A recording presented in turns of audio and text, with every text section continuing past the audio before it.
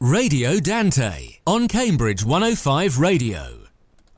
Hello everyone, this is Radio Dante, the first trilingual radio in Cambridge, sponsored by the European Cultural Centre La Dante in Cambridge, a not-for-profit cultural association based in Cambridge and officially recognized by Dante Alighieri Society in Rome. Radio Dante broadcasts every fortnight with half an hour in Italian and Spanish or half an hour in English. You can find our podcast on our website, ladanteincambridge.com, and on cambridge105.co.uk. Thank you, Cambridge 105 Radio, for giving us the opportunity to record our show. Today is the 7th of June. My name is Gilda, and I'm going to present the show with Margherita. Hello, everyone. And Marcella, who is on Radio Dante for the first time today. Hello, everyone. Thank you for having me. Thank you for joining us, Marcella. How are you doing?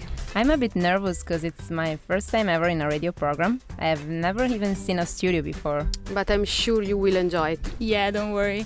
So, Marcella, you should tell us something about yourself. Yeah, sure. I'm Italian, of course. I come from Fiorenzuola, a village between Parma and Piacenza. I studied comparative literature at the University of Torino, where I graduated from my master's degree last April. Oh, congratulations. Thank you. I bet you know a lot about literature and books, and that is very good because in today's episode, that's exactly what we want to talk about. Yes, actually, I love literature and I read a lot, so what are today's topics? The main topic today is an important Italian literary award, the Premio Elsa Morante, which has just taken place in Italy. Yes, it is named after Elsa Morante, who was an Italian novelist famous for her work on the post-war Italy. Her most famous novel is called La Storia, The History, and is set in Italy immediately after the end of the Second World War. I've heard about this award a lot, and isn't Dacia Maraini the president of the jury? Yes, she is. She's also one of the most famous Italian writers of the 20th century. You know, the story of her life is quite amazing. I think we should tell our listeners about it. Yeah, definitely. She had such an eventful life. First of all, she and her family escaped to Japan to avoid fascism in Italy, and they spent 3 years in a Japanese concentration camp with their family when she was just a child. Yes, and she was also part of the generation of artists born in the 30s, and she was close to Pierpaolo Pasolini and to the opera singer Maria Callas and to Alberto Moravia as well, who she married after his previous relationship ended. Yeah, and the most curious thing about it is that he was previously married with Elsa Morante. Oh, really? I didn't know that. Yeah, but she really admires Morante's work, and she was also a friend of hers. And we can tell that since she had the jury of a prize named after Elsa. Well, I think now, girls, it might be the right time for our first song. Yeah. Yes, definitely. Now, the song we are going to listen is from a famous Italian band called Negrita. This song is called Rotolando verso Sud, which means rolling towards the south, and it's about traveling to warm places and finding ourselves at the same time. We thought it was appropriate as summer is approaching, and Naples, down south, is where today's conversation is leading us with the Premio Elsa Morante, so enjoy it.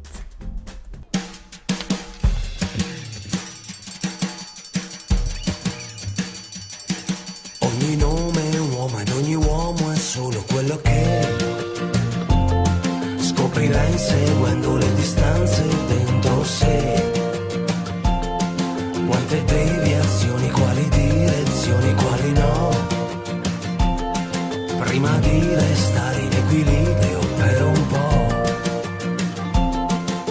Sogno un viaggio morbido dentro al mio spirito e vado via, mi vita così sia.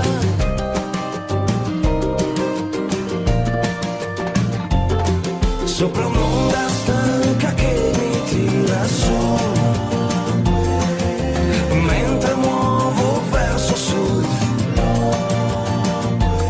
Sopra un'onda che mi tira su, rotolando verso sud. Continente vivo desaparecido solo qua, sotto un cielo avorio, sotto nubi porpora. Mille fuochi accesi, mille sassi sulla via.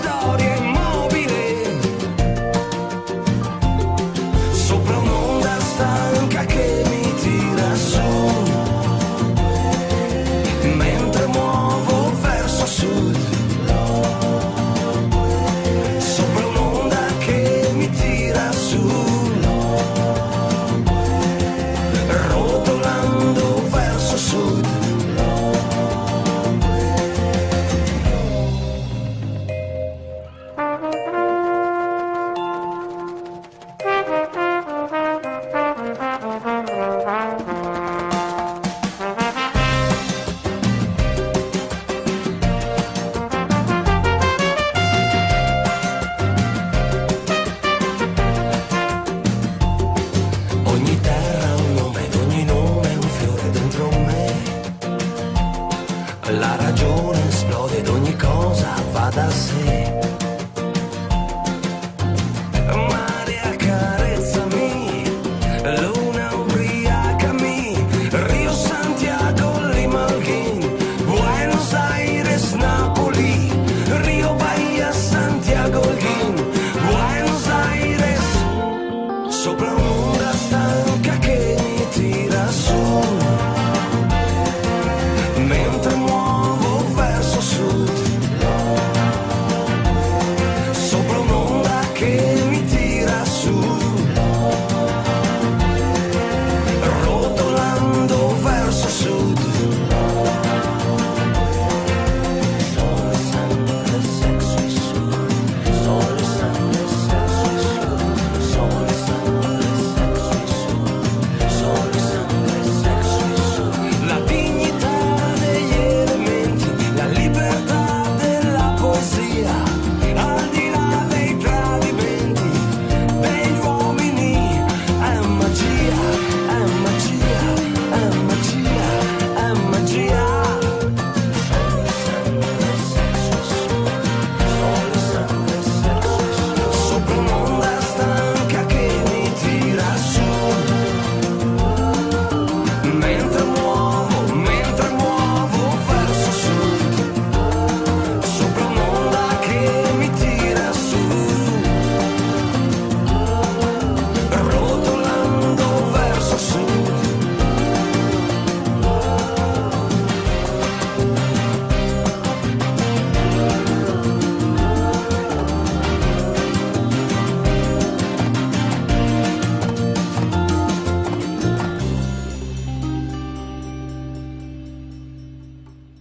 And this was Rotolando verso Sud by Negrita from their 2005 album L'uomo sogna di volare. I hope you enjoyed it, because we sure did. This song really reminds me of summer. Yes, it is. And so, Gilda, this Premio Elsa Morante, how does it work? Who choose the winners? Of course, there is a long selection process.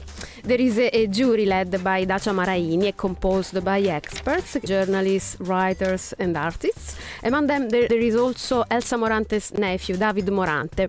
So after discussions and confrontations, which take place months before the event, they decide who the winner is gonna be for each section.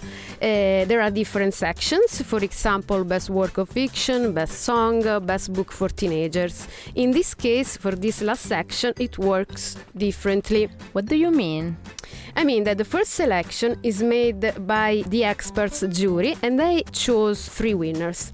Then there is another jury, people's jury, which is made up by 1,000 students from middle and high schools. And these students get to choose among the 3 of them the super winner of the Premio Elsa Morante Ragazzi, which is dedicated to books for teenagers and young readers. Oh, that's nice. So the books were meant for people their age, and they got to have the last word on the super winner. It makes sense. So, but which books have been chosen by Dacia Maraini's jury? Okay, one of them was Metti via quel cellulare, written by Aldo Cazzullo, Rossana e Francisco Cazzullo, which is a dialogue between the author and his sons after the relationship with technology. And he tried to understand young people's attitude towards the internet, smartphones and social media. Oh, nice. That's a really current topic, actually. Yes, that's probably the reason why the jury liked it so much. Another one was Picciridda by Catena Fiorello. Fiorello, is she Fiorello's sister, isn't it? Yeah, that's right. She is. Actually, the Fiorello family is very famous in Italy. Maybe our listeners don't know them, but Catena has 2 brothers. One, Giuseppe, is a very famous actor, and the other one, Rosario, is one of the best-known comedians in Italy, I think. Yes, it is a quite special family. And last but not least, the third winner was Every Child is My Child, a collection of short stories by various authors. And this one has been the super winner chosen by the students. What are these short stories about? Do they have a common theme? Yes, they are all about childhood and happiness. Actually, the stories were written by famous people from the world of show business, and all the proceeds from the book will be donated to charity with the objective to rebuild a school on the border between Syria and Turkey. That sounds like a really nice project. And Gilda, what about the other books? Metti via il cellulare sounds like it deals with a very current topic, as I said, and like young people and technology. The impact technology had on our generations and on the ones after us is so huge that it feels like we need to talk and write about it just to try and understand what is happening to us. Yes, definitely, I agree. And especially the gap it created between us and our parents' generation. Like, some parents see smartphone and social media as they were the devil itself, like something absolutely incomprehensible, while others share their kids' enthusiasm and can live without Facebook and Instagram anymore. That's true. People these days are going crazy with technology, and the fact that Cazzullo's book was among the jury's favorite probably shows how much we need to talk about it. On the other hand, Picciridda, Catena Fiorello's book, was completely different. Yeah, it was. I read it was the story of a Sicilian girl in the 60s who lived with her grandmother, and because her parents had emigrated to find a job. Oh, so it's set back in the time when technology wasn't an issue yet. It's good to know that the jury has been able to select books that are so different. I guess each of them was unique and spoke to them in its own way. They really were unique. So, dear listeners, if we made you curious and now you want to know more about the Premio and its winners, you can find more information, videos and interviews on its Facebook page and on many Italian newspapers and websites, of course. Anyway, in the second part of this show, we are going to listen to some interviews with some of the artists and writers involved in this amazing award. And now, to introduce our tips about books to learn Italian better, here's a very sweet song by Daniele Silvestri, Le cose in comune, which translates as the things in common. You'll see it's very useful to revise verbs in the present simple and body parts. And the singer lists all the 4,950 things he has in common with the girls he likes. 2 arms, 2 hands, 2 feet, 2 ears, and just 1 brain. Here it goes.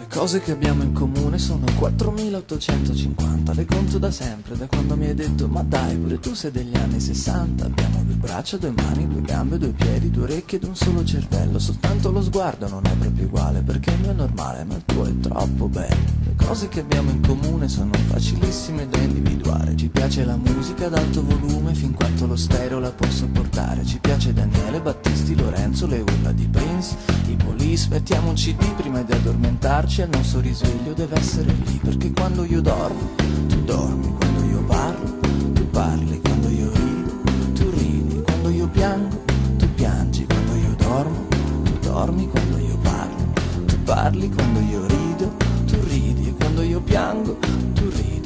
Le cose che abbiamo in comune sono così tante che quasi spaventa. Entrambi viviamo da più di 20 anni ed entrambi comunque da meno di 30. Ci piace mangiare, dormire, viaggiare, ballare, sorridere e fare l'amore. Lo vedi, sono tante le cose in comune che farne un elenco ci vogliono almeno 3 ore. Ma allora cos'è? Cosa ti serve ancora? A me è bastata un'ora.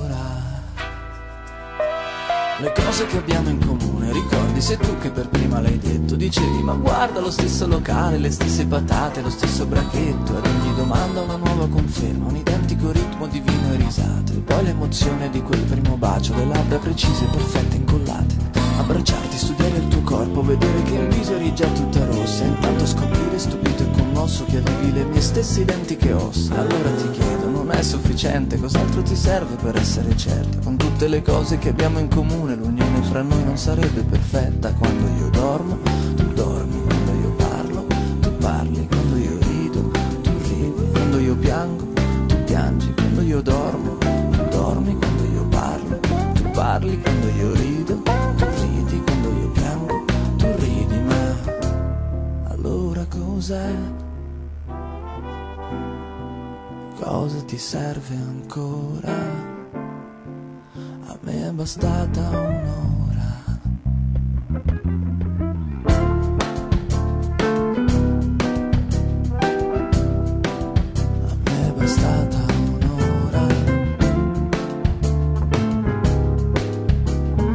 cose che abbiamo in comune sono 4850, le conto da sempre, da quando mi hai detto ma dai, pure tu sei degli anni 60. Abbiamo 2 braccia, 2 mani, 2 gambe, 2 piedi, 2 orecchie ed un solo cervello. Soltanto lo sguardo non è proprio uguale perché il mio è normale, ma il tuo, oh, è troppo bello.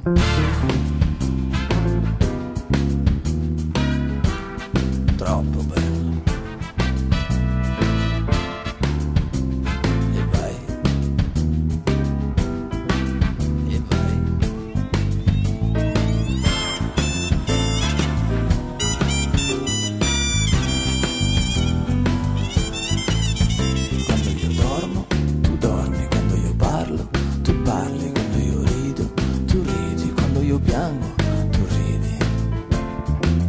Troppo bello.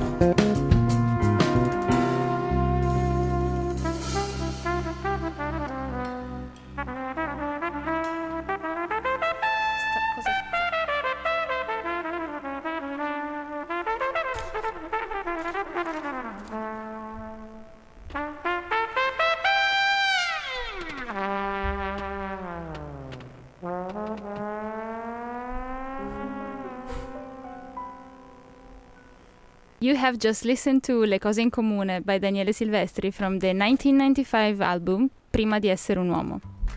So we finally got to our recommended Italian books.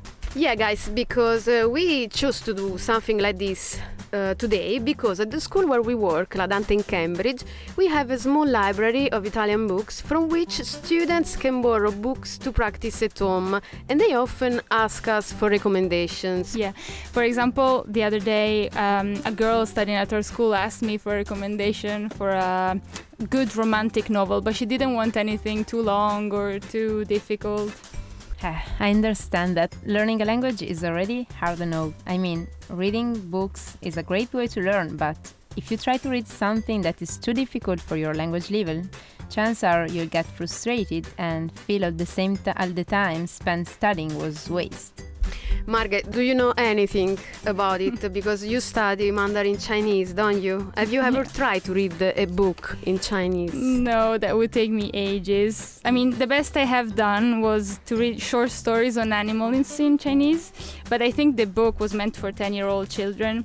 And you know, for me it was difficult anyway, so but I feel, you know, like whoever studies Italian would have a bit less trouble because after all we do have an alphabet, you know, at least. Yeah, that's a good point.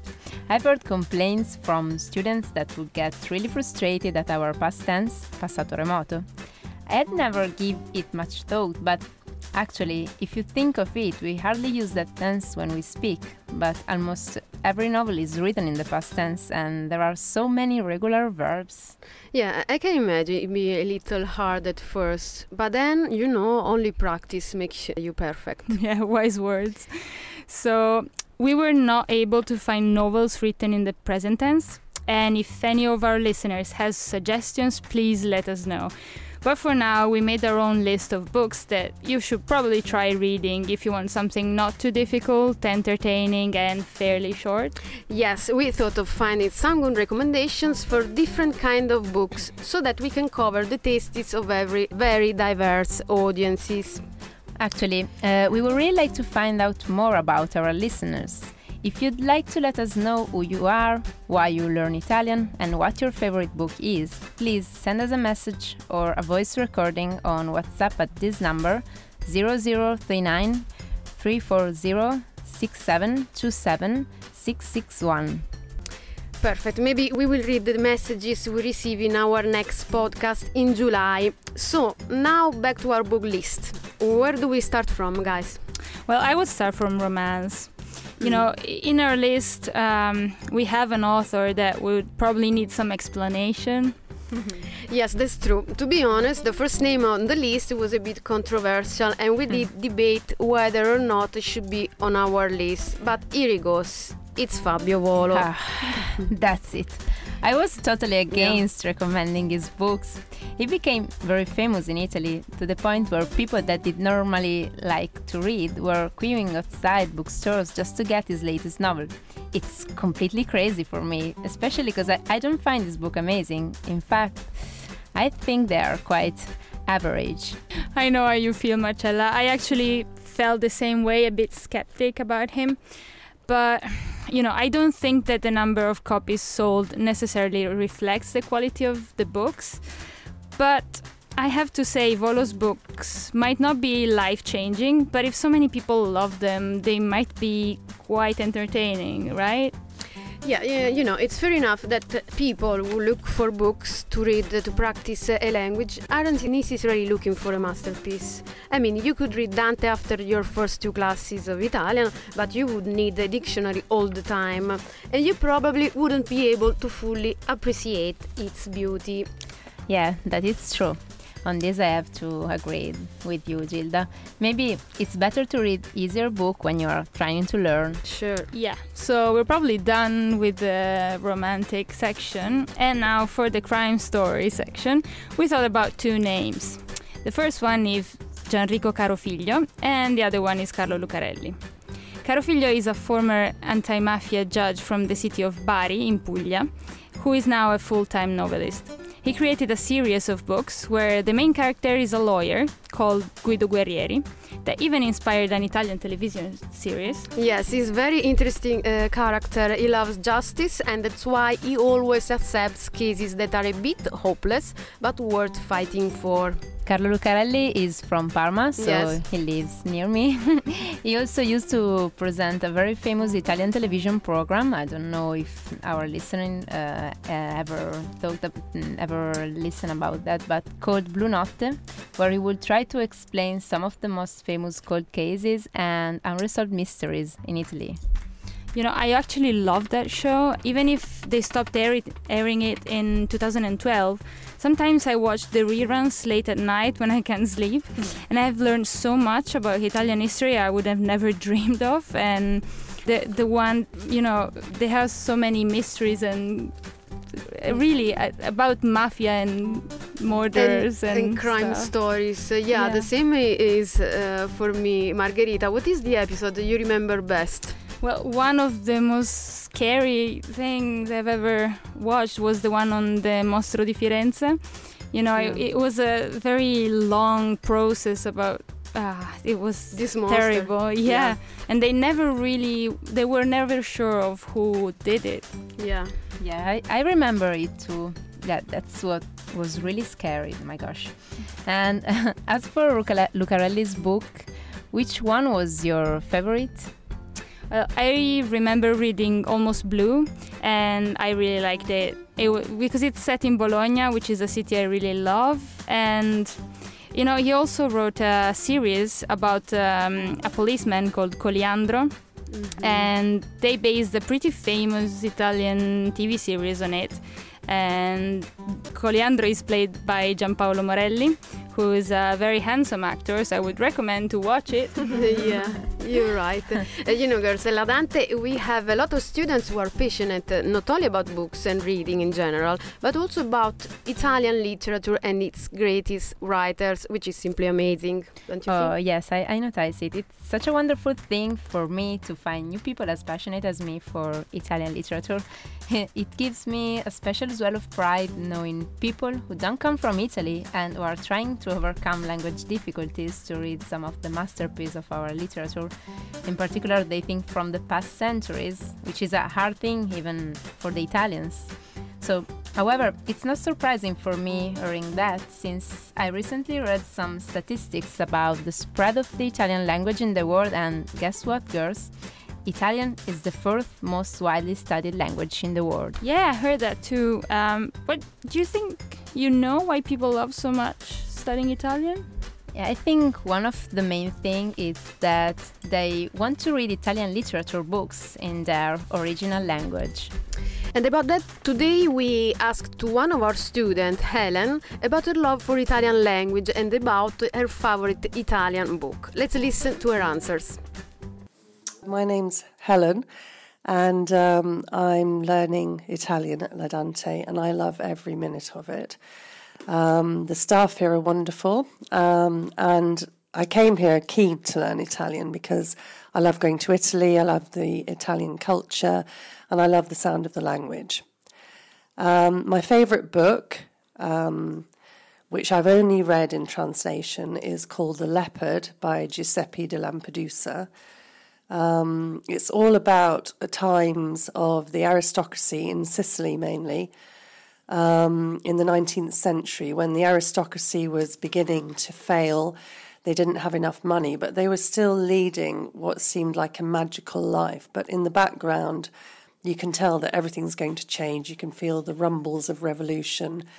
And it's absolutely fascinating historically. But Lampedusa paints the characters so realistically. I mean, he can describe rooms where you feel that you can almost smell the flowers in the room. You can breathe in the dust that is coming off the curtains, because they don't have enough money, is becoming shrouded. And they only use certain rooms. They can't afford to light fires. And at the heart of this is the prince, who is the head of the family, who is quite a womanizer, but he loves life, but the life that he loves is going. So it has huge poignancy, this book. But also it's like eating an Italian meal. It is absolutely delicious to read.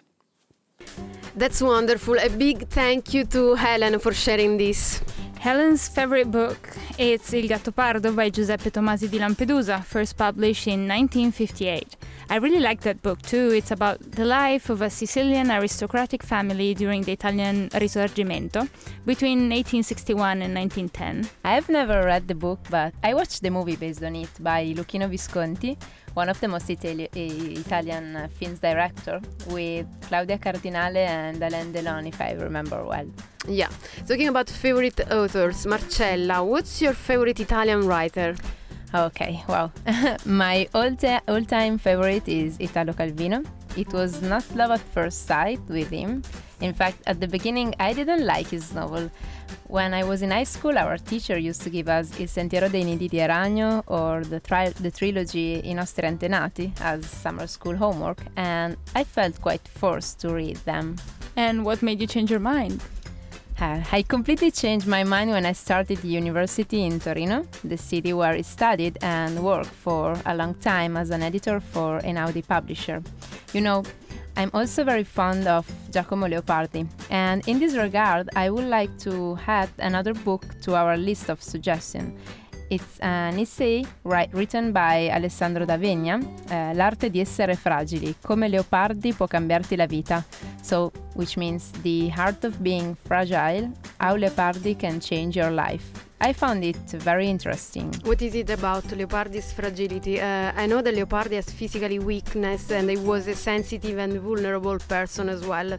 During high school, we usually study different stages of Leopardi's pessimism, individual, historic and cosmic pessimism. I think it has become a kind of a cliché to talk about Leopardi and his pessimism. Yeah, that's exactly the point. D'Avegna wrote this essay to let his students and the academic community know that Leopardi is not only about pessimism. He was hungry for life and infinity. The same Infinito gives title to one of his most charming poems.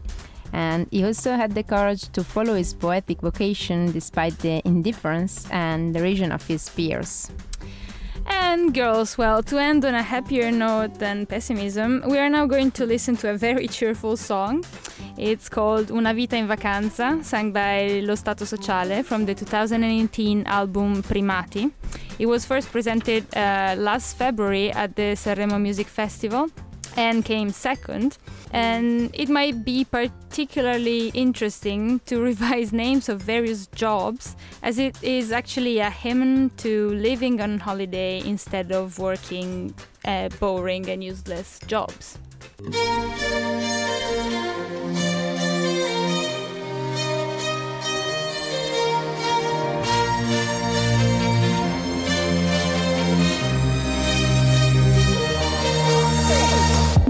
E fa il cameriere, l'assicuratore, il campione del mondo, la baby pensione, fa il ricco di famiglia, l'eroe nazionale, il poliziotto di quartiere, il rottamatore. Perché lo fai? E fa il candidato, poi fai l'esodato, qualche volta fai il ladro o fai il vero.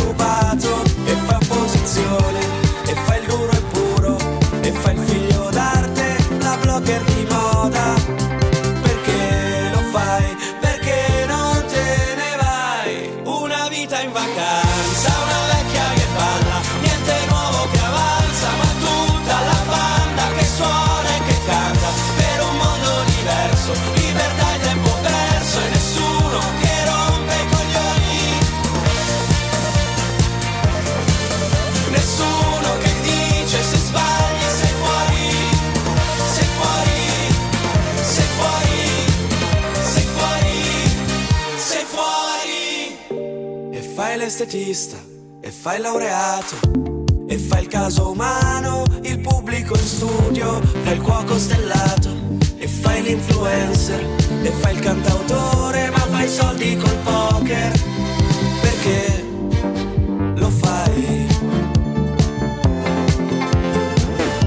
E fai l'analista di calciomercato, il bioagricoltore, il toy boy, il santone, il motivatore, il demotivato, la risorsa umana, il disoccupato, perché lo fai, perché non te ne vai, una vita in vacanza, una vecchia che parla, niente nuovo che avanza, ma tutta la banda che suona e che canta, per un mondo diverso, libertà e tempo perso e nessuno che rompe i coglioni, nessuno che dice se sbagli sei fuori, sei fuori, sei fuori, sei fuori, sei fuori. Vivere per lavorare o lavorare per vivere, fare soldi per non pensare, parlare sempre, non ascoltare, ridere per fare male, fare pace per bombardare, partire per poi ritornare. Una vita in vacanza, una vecchia che balla, niente nuovo che avanza, ma tutta la banda che suona e che canta, per un mondo diverso, libertà e tempo perso e nessuno che rompe i coglioni, nessuno che dice se sbagli sei fuori, sei fuori, sei fuori, sei fuori, sei fuori.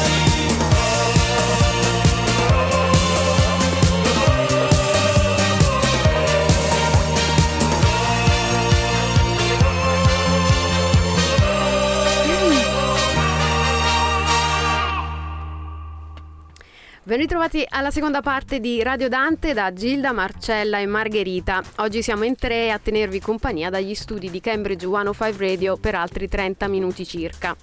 Il tema della puntata di oggi è la letteratura e la buona lettura in generale. Esatto, proprio per questo prendiamo spunto da un'importante manifestazione culturale che si è tenuta poche settimane fa in Italia, che è il Premio Letterario Elsa Morante, presieduto dalla grande scrittrice italiana Dacia Maraini.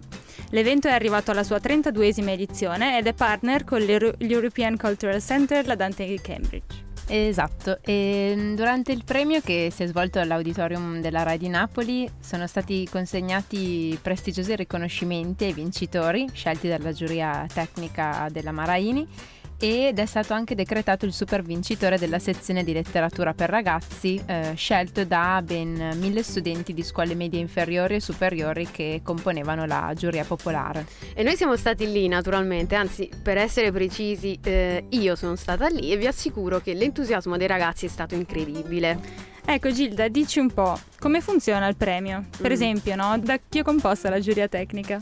Dunque, oltre alla Maraini, gli altri giurati sono nomi della cultura italiana, scrittori, registi, artisti, ve li dico tutti: Silvia Calandrelli, Francesco Cevasco, Enzo Colimoro, Roberto Faenza, David Morante, che è il nipote di Elsa, Paolo Ruffini, Maurizio Costanzo, Monica Maggioni, Gianna Nannini, e Tiuna Notarbarto, direttore del premio, e Teresa Triscari. Sì, ci spiegavi prima, quando non eravamo in onda, che ci sono stati 3 libri vincitori della sezione ragazzi scelti dalla giuria tecnica, o sbaglio? Esatto. Quindi nei mesi precedenti al premio questi libri sono stati letti da oltre 1000 studenti che hanno composto questa seconda giuria popolare, ed è proprio questa giuria che aveva il compito di scegliere il super vincitore alla fine. Bene, ma spieghiamo un po' quali sono i libri che hanno vinto il premio della giuria tecnica. Margherita, vai che sei preparatissima. Allora, il primo è Metti via quel cellulare di Aldo Cazzullo, che ha scritto insieme ai suoi 2 figli Rossana e Francesco, ed è edito da Mondadori, che è praticamente un dialogo tra padre e figli sul rapporto con il cellulare e il web. Il secondo invece, Picciridda, è scritto da Catena Fiorello, edito da Giunti, e ne parleremo tra poco. Infine l'ultimo è Every Child is My Child, storie vere e magiche di piccola grande felicità, che è stato scritto a più mani da vari autori ed è stato pubblicato dalla casa editrice Salani. E questo, ragazze, è stato il super vincitore scelto dagli studenti. È stato realizzato, come dicevi tu Marcella, da 33 personaggi del mondo dello spettacolo che narrano storie che parlano di infanzia e felicità. Tutti i proventi del libro sono interamente devoluti per la ricostruzione di una scuola al confine tra la Siria e la Turchia. A ritirare il premio c'erano la bravissima Paola Cortellesi e Paolo Calabresi, che poi è stato il coordinatore del progetto, e che allora andiamo a sentire insieme nell'intervista realizzata dalla collega Emma Di Lorenzo di Radio Siani. Una grande soddisfazione, più che altro perché attraverso questo grido, no? Come dire, fa tutti insieme, abbiamo invece concretizzato qualcosa di reale e di necessario, che è una scuola per i bambini al confine con la Siria, che hanno finalmente quello che pensa che felicità a loro. Ci sono bimbi che non ci vogliono andare a scuola, loro desideravano più di ogni altra cosa vivere in serenità e fare delle lezioni. E hanno una scuola, stanno bene nonostante la situazione non sia certo ancora tranquilla, e siamo felici di aver realizzato qualcosa di concreto e di aver fatto anche una pubblicazione che addirittura ha ricevuto il premio. Non ci saremmo mai immaginati, noi 33 cialtroni, diciamolo. Esatto, sì, perché non facciamo il mestiere che altri fanno molto bene dello scrittore, e ci siamo impegnati a farlo. A qualcuno è riuscito meglio, qualcuno non ci importa tanto, però poi alla fine è stato apprezzato anche il risultato, e questa è una bella cosa, perché il libro piace. Non credo piaccia anche il fatto che l'abbiano scritto 33 personaggi più o meno pubblici, ma anche il contenuto, e poi il tema della felicità è importante, è dedicata ai bambini che questa felicità non ce l'hanno quasi mai, quindi per noi è fondamentale questo. Questo percorso è iniziato quasi per sfida, per gioco, continua con un premio super vincitori al Premio Elsa Morante. Come continua?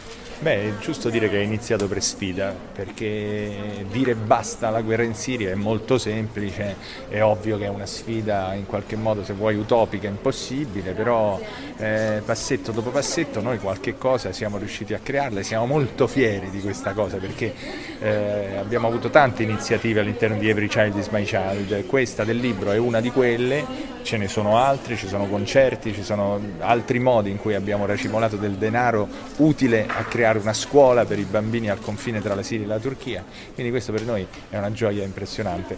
Continua perché poi purtroppo, dico da una parte purtroppo perché richiede impegno e fatica, non è una cosa che finisce in un giorno solo. Infatti questo è il messaggio che noi vogliamo mandare, che quando ci si indigna per una cosa più grande di noi magari, che ci fa in qualche modo dire ma com'è possibile che vengano uccisi dei bambini per una guerra, ma cosa c'entrano loro, e cose simili.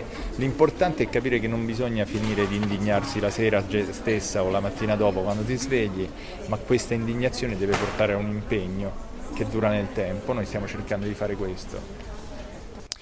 Parole giustissime. Una delle qualità indispensabili dell'essere umano è la capacità di indignarsi e di impegnarsi conseguentemente, no?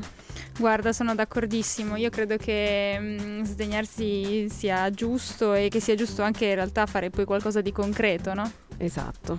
E tornando un po' al tema di uno degli altri libri vincitori, quello di Cazzullo, in quest'epoca così virtuale di connessioni digitali, in cui ragazzi, e lo stesso Cazzullo li ha definiti così durante il premio, come nativi digitali distratti dalle tecnologie e da un uso sconsiderato delle stesse.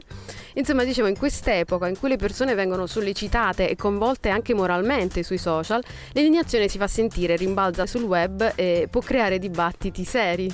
Ed è importante che crei conseguenze concrete piuttosto che chiacchiere disputetiche fine a se stessi. Che pensate? D'accordissimo con te. Secondo me più che altro sarebbe giusto fare una distinzione, perché sul web ci sono indignati e indignati. Da un lato ci sono quelli che adesso sono stati ribattezzati come gli haters, cioè quelli che sui social fanno i grandi opinionisti di tutto e trascorrono il tempo a criticare e basta, esatto. A prescindere. Quanti ce ne sono? Sì, purtroppo sì. Bisognerebbe bloccarli tutti da Facebook. E poi invece ci sono quelli che sono indignati ma in una maniera intelligente, nel senso che non si indignano e basta, ma cercano di dare un contributo magari agli altri, alla società. E appunto, per collegarmi al progetto, è bellissimo che questo progetto stia aiutando realmente chi vive in situazioni difficili e che dia sostegno a una realtà così complicata e così complessa come quella appunto che stanno vivendo i bambini siriani. E in effetti sapete che questo progetto nacque proprio così, attraverso un video che cittadini e artisti postarono sui social e in cui ciascuno, mostrando l'hashtag Every Child is My Child, chiedeva l'intervento diplomatico degli organismi internazionali a tutela dei bambini nei territori di guerra. Il loro impegno nei mesi a seguire è proseguito a sostegno dell'infanzia proprio in quelle aree di crisi, e così è nata Every Child is My Child, un'associazione Onlus presieduta da Anna Foglietta, che dal 2017 ha attivato una serie di azioni, tra cui appunto la ricostruzione di questa scuola. Un'iniziativa assolutamente incommiabile. Io ricordo il video che effettivamente si rintraccia molto facilmente su internet e che sui social ha raggiunto subito tantissime visualizzazioni. Bene, ma ora andiamo avanti, cosa dite? Perché abbiamo altri contributi dal Premio Elsa Morante 2018. Un altro libro vincitore, secondo classificato ex equo con il 32% dei voti, insieme a Metti via quel cellulare di Cazzullo, è il libro di Catena Fiorello intitolato Picciridda.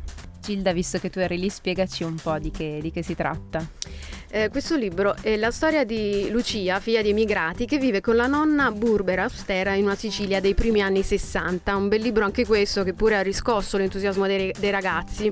Allora la cara Emma Di Lorenzo ha sentito anche Catena Fiorello, che ha raccontato proprio della scrittura del libro e della sua partecipazione al Morante Ragazzi 2018. Sentiamo.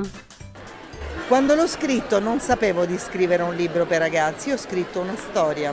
Sono stati i ragazzi che l'hanno plasmata al loro piacimento, nel senso, loro sono riusciti a cogliere qualcosa che gli apparteneva, ma io non è stato studiato niente a tavolino, non è nato, cioè io non è che ho detto ora scrivo un libro per ragazzi, assolutamente no. Quindi mi hanno adottato loro. Ed è bellissimo. Vincere questo premio così importante, che sensazione è? Non lo sai, cioè, io non lo so, perché è talmente rimani un po' frastornato quando entri qui, non la puoi descrivere la sensazione. È uno stordimento di bellezza. È verissimo, ne parlo per esperienza diretta. Tra gli aspetti piacevoli del premio, oltre a quello ovviamente di entrare in contatto e ascoltare tutti questi personaggi, questi artisti e dunque queste diverse sensibilità, no? Che non possono che arricchire, una delle cose che più colpisce è proprio la reazione festosa di questi studenti appassionati di libri e letteratura, che dall'inizio alla fine hanno seguito attenti e fatto il tifo per i propri libri e autori preferiti.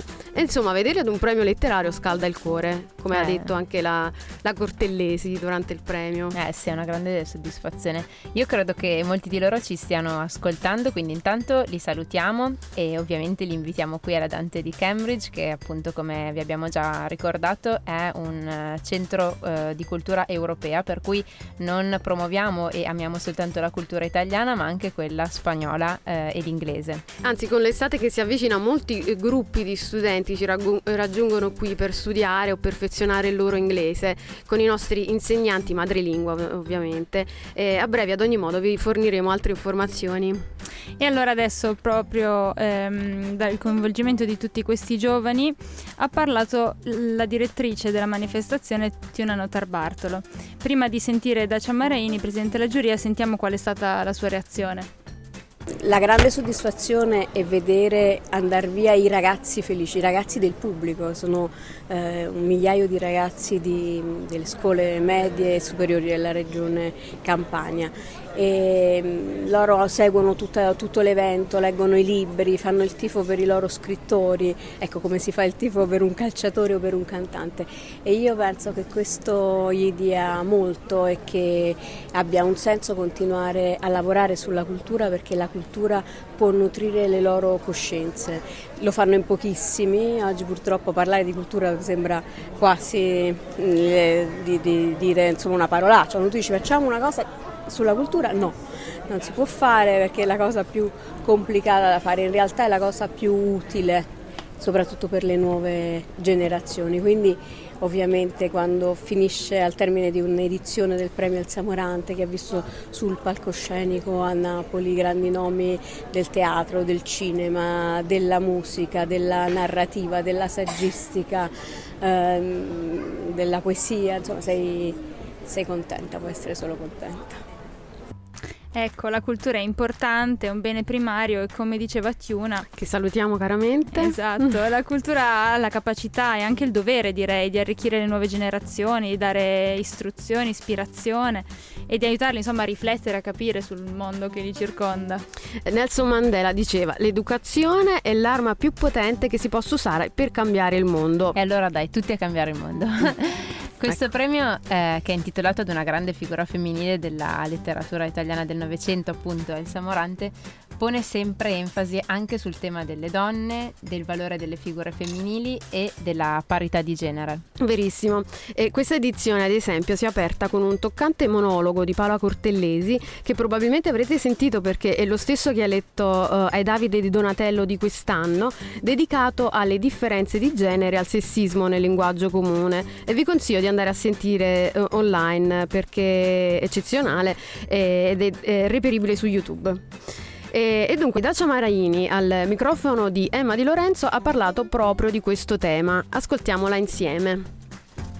Volevo chiederle proprio questo premio, questa edizione, ancora una volta sulle donne, c'è ancora tanta necessità ovviamente di parlare, di cercare un qualcosa che non abbiamo ancora raggiunto in Italia, il suo punto di vista? Beh, la parità legalmente l'abbiamo raggiunta perché abbiamo delle leggi molto buone e che le leggi si fanno più facilmente invece di cambiare la mentalità. La mentalità si cambia con più difficoltà e ci sono degli uomini, come dicevo prima, gli uomini più deboli, più fragili, che non accettano di rinunciare a certi privilegi e quindi diventano violenti. Però bisogna insegnare a questi uomini, come ho detto non tutti perché sono degli uomini bravissimi, dolcissimi, che hanno capito benissimo e che si adeguano, ma quelli che resistono, che diventano violenti, bisogna insegnarli a sublimare.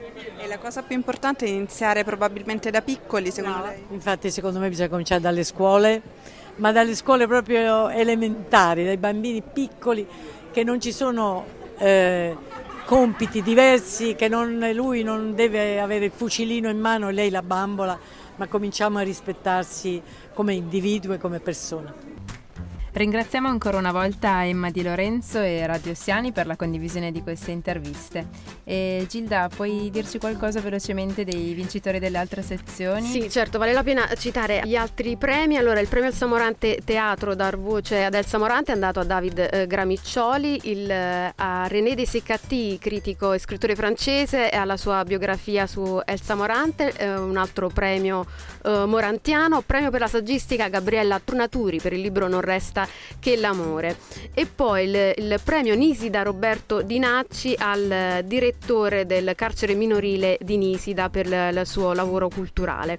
Luciano Stella ha vinto il premio Elsa Morante Cinema per aver prodotto il film d'animazione, bellissimo aggiungerei, La gatta Cenerentola, che è appunto ispirato all'omonima fiaba di Giambattista Basile e all'opera teatrale del maestro Roberto De Simone. E poi c'è anche la musica, la band napoletana De Foia ha ricevuto il premio Elsa Morante Musica per il brano A chi appartieni, colonna sonora della stessa gatta Cenerentola. Ecco, allora direi di sentire proprio adesso insieme questo brano, A chi appartieni dei Foia.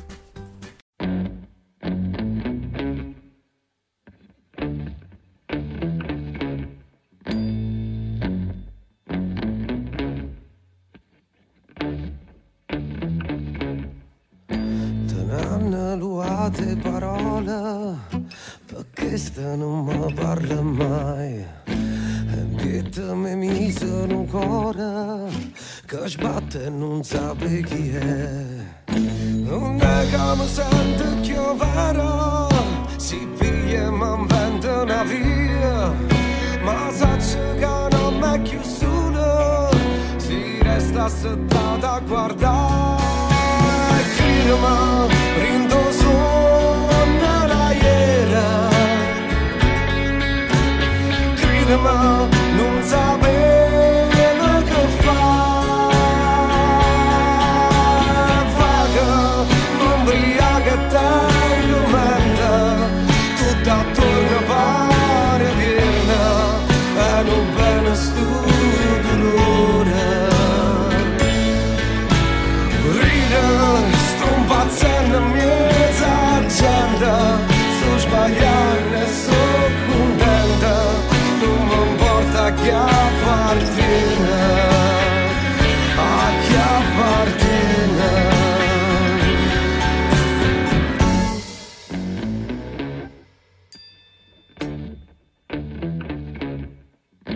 In capo c'è mi suo pensiero che rende più dolce giornata. Pannocchio oramai si mistera che non mi fa che ragionare.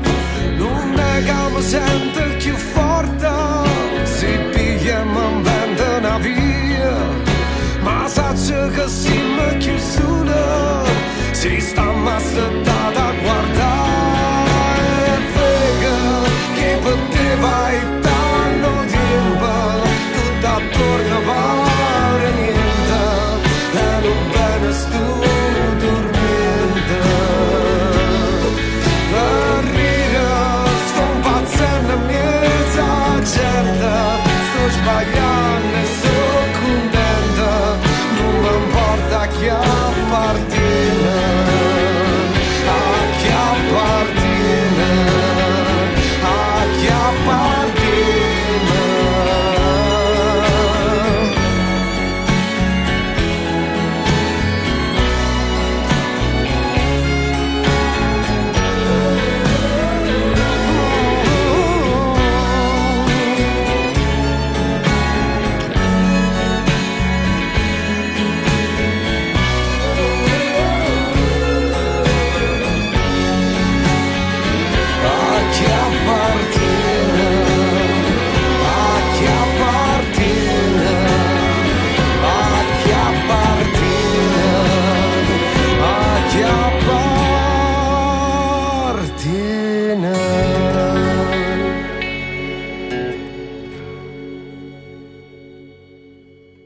Dunque, cara Gilda, questo premio è stato ricchissimo ed intenso, direi.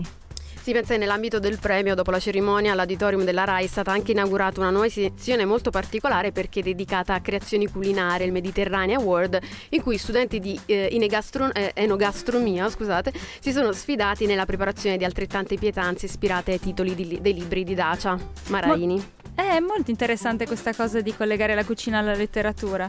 I libri della Maraini saranno stati di grande ispirazione sicuramente. Sì, ricordiamo proprio l'ultimo uscito poco fa, Le tre donne, che l'autrice sta presentando in diverse città italiane proprio in questo periodo.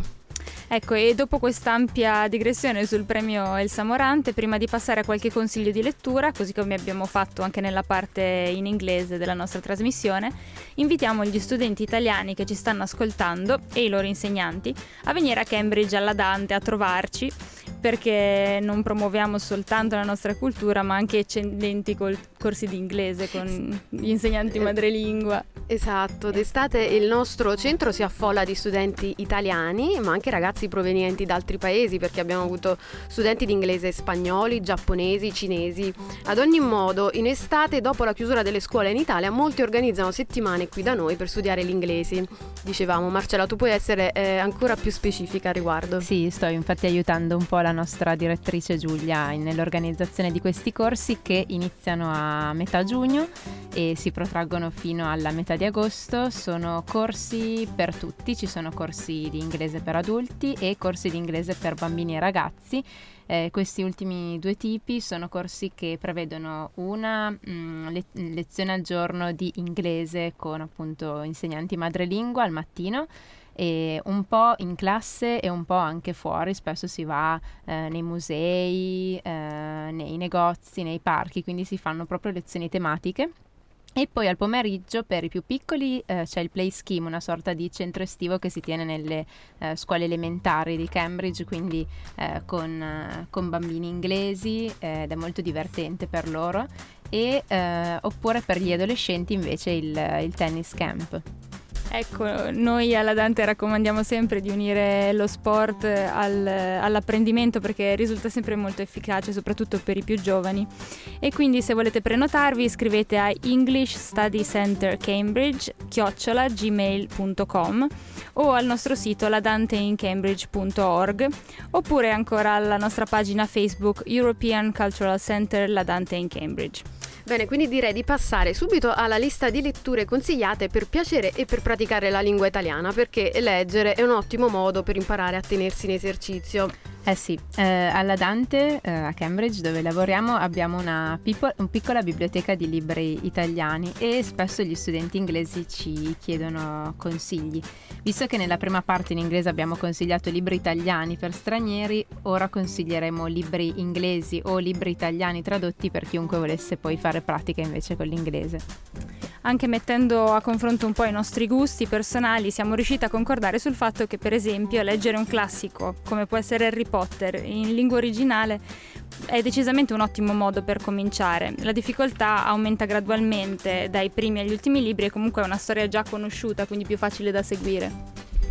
Oppure, sempre parlando di libri già famosi tra gli adolescenti e i più giovani, i romanzi di John Green sono molto belli secondo me, e ci sono stati poi diversi film tratti dai suoi romanzi, in particolare Looking for Alaska e The Fault in Our Stars, quindi vi consiglio veramente di leggerli in lingua originale, non sono molto difficili. E io personalmente vi consiglio la lettura della serie di libri di Elena Ferrante, che sono stati tradotti anche molto bene in inglese, e dunque L'amica geniale, My Brilliant Friend, Storia del nuovo cognome, Story of a New Name, Storia di chi fugge e chi resta, Those Who Live and Those Who Stay, e Storia della bambina perduta, Story of the Lost Child. Sono letture assolutamente coinvolgenti e vi assicuro che una volta iniziato il primo libro non riuscirete più a non continuare. Bene ragazze, direi che il nostro tempo a disposizione sta finendo. Hai ragione, e dunque è tempo della citazione, che oggi è di un grande scrittore, poeta e filosofo italiano vissuto nel 300 e considerato uno dei fondamenti della letteratura italiana, Francesco Petrarca. Ecco qui. Interrogo i libri e mi rispondono, e parlano e cantano per me. Alcuni mi portano il riso sulle labbra o la consolazione nel cuore, altri mi insegnano a conoscere me stesso. Grazie Marcella, grazie a chi ci ha seguito fin qui, grazie Margherita. E dunque per oggi è tutto. Vi aspettiamo la prossima puntata di Radio Dante. Il prossimo show sarà in spagnolo ed inglese, poi tra 2 settimane ci vediamo. Adesso vi lasciamo con un ultimo brano che è, ragazze, Amore disperato di Nada, e speriamo che vi piaccia. Ciao. Grazie, ciao ciao.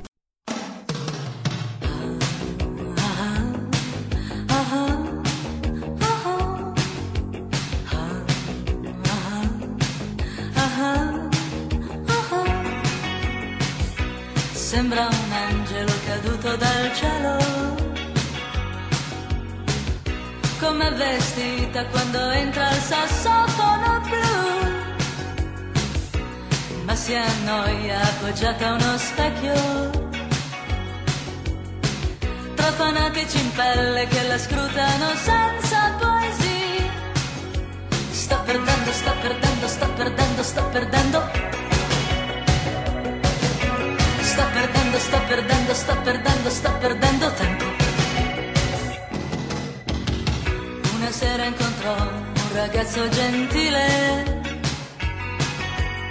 Lui quella sera era un lampo e guardarlo era quasi uno shock. E tornando, e tornando, e tornando, e tornando. E tornando, e tornando, e tornando, e tornando a casa.